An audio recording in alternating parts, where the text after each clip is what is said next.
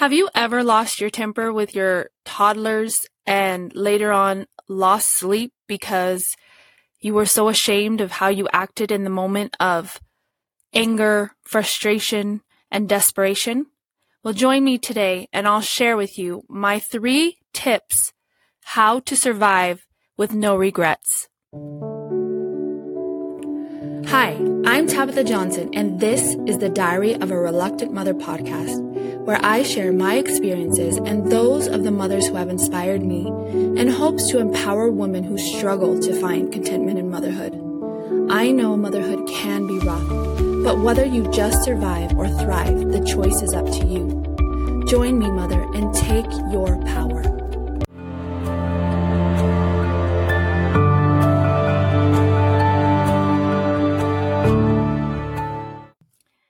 Hello, ladies. I'm so excited to be back at it again.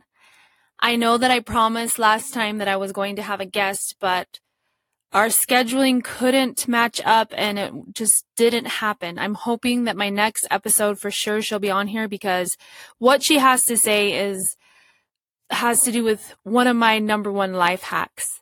So I decided instead to share with you guys my tantrum survival hacks and how I've been able to survive tantrums and not have any regrets. I remember as a young child, my mom had a really bad temper, and every time she would lose her temper, she would apologize to us, which I think is the best lesson you can give your children. No matter how small, you deserve respect, and when somebody messes up or disrespects you, they should always apologize. I love that. But I also have seen my mom beat herself up over losing her temper as well. And mom guilt is the worst guilt. I've lost so much sleep over my mom guilt. And the less mom guilt you can feel, the easier you will sleep. So here goes my 3 tips. Number 1, remember that your kids are going to remember how you act. If you remember, so will they. I think a lot of people think that we have amnesia when we grow up, but we don't. We remember everything, just like we remember your children remember. They are not little aliens.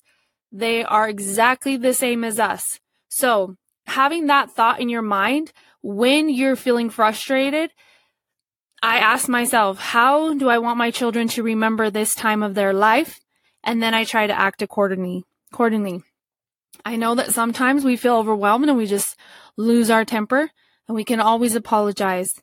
They will also remember that. So that's tip number 1. I truly believe that temper tantrums are an opportunity for self-growth. When my kids are having temper tantrums and I'm feeling overwhelmed and stressed and just like I want to scream and shout and let it all out, I think to myself, how long can I last? I'm going to challenge myself to see how kind and patient I can be for as long as I can be. And I'm going to feel the burn and I'm going to love the burn. So just like when you're working out, you know you're going to get some nice abs, you know you're going to get some nice booty if you keep on working out, if you push through those sets. Well, you're going to get some killer patient abs. You're going to get some amazing persistence booty when you push through when your kids are throwing tantrums and you can stay kind. It's kind of like a little challenge. So no longer is it happening to you, it's happening for you. And I love this. This works for me over and over and over again. So just stop and remember, this is for your growth and you're taking it because you love yourself so much that you're taking every opportunity you get to become the best version of yourself. So that's my tip number 2, and I hope that one helps. And number 3 sounds kind of silly, but it works, I promise. My 3rd hack is to imagine you sharing your experience in retrospect.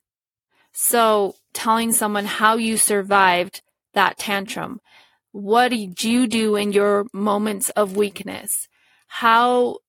What hacks did you use?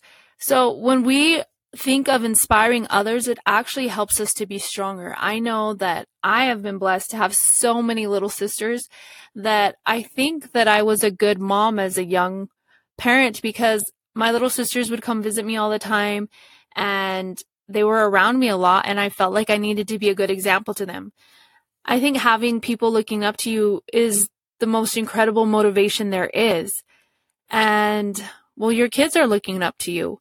But if you just imagine telling someone later on, like sharing it in a post, like I dealt with this and this is how I survived and I had no regrets and I am so happy, then it helps you to be strong. So it kind of slows down the moment and you're kind of thinking about the moment as if it already passed, and you're able to really keep control of yourself. And that's my third tip. But I have a little bonus one. This bonus one also works, and it's has to do with ego. See, our ego can be used to our advantage. So this one, imagine somebody you respect is watching you. Imagine you're not alone at home with your kids. Imagine you have an audience. Imagine there are cameras. You're always going to act different. You're always going to be more careful if you think the whole world is watching you. So just imagine the whole world is watching you. And in actuality, the only people that matter are watching you. And those are the people you want to influence, your children. So in those moments when it's really hard, know what you want. Know what your goal is as a mother. Know that this is happening for you and not just to you.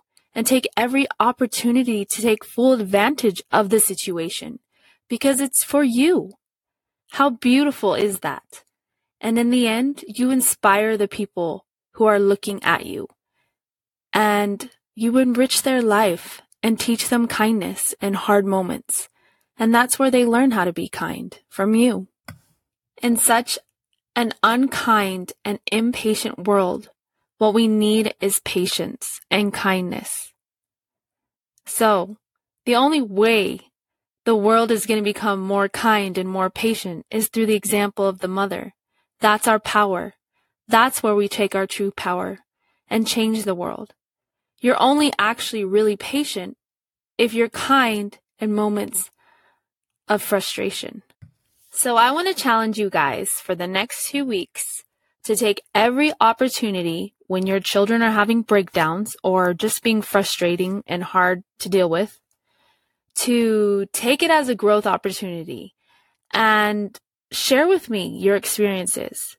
Post about it. Tag me at Tabitha_Johnson_8. I would love to hear about your growth experience. And hopefully these hacks helped you. I'm so excited to share them because I know that they've worked for me. I hope that some of these hacks work for you as well. I'll talk to you in 2 weeks, and until then, I wish you so much happiness, peace of mind, and above all, growth.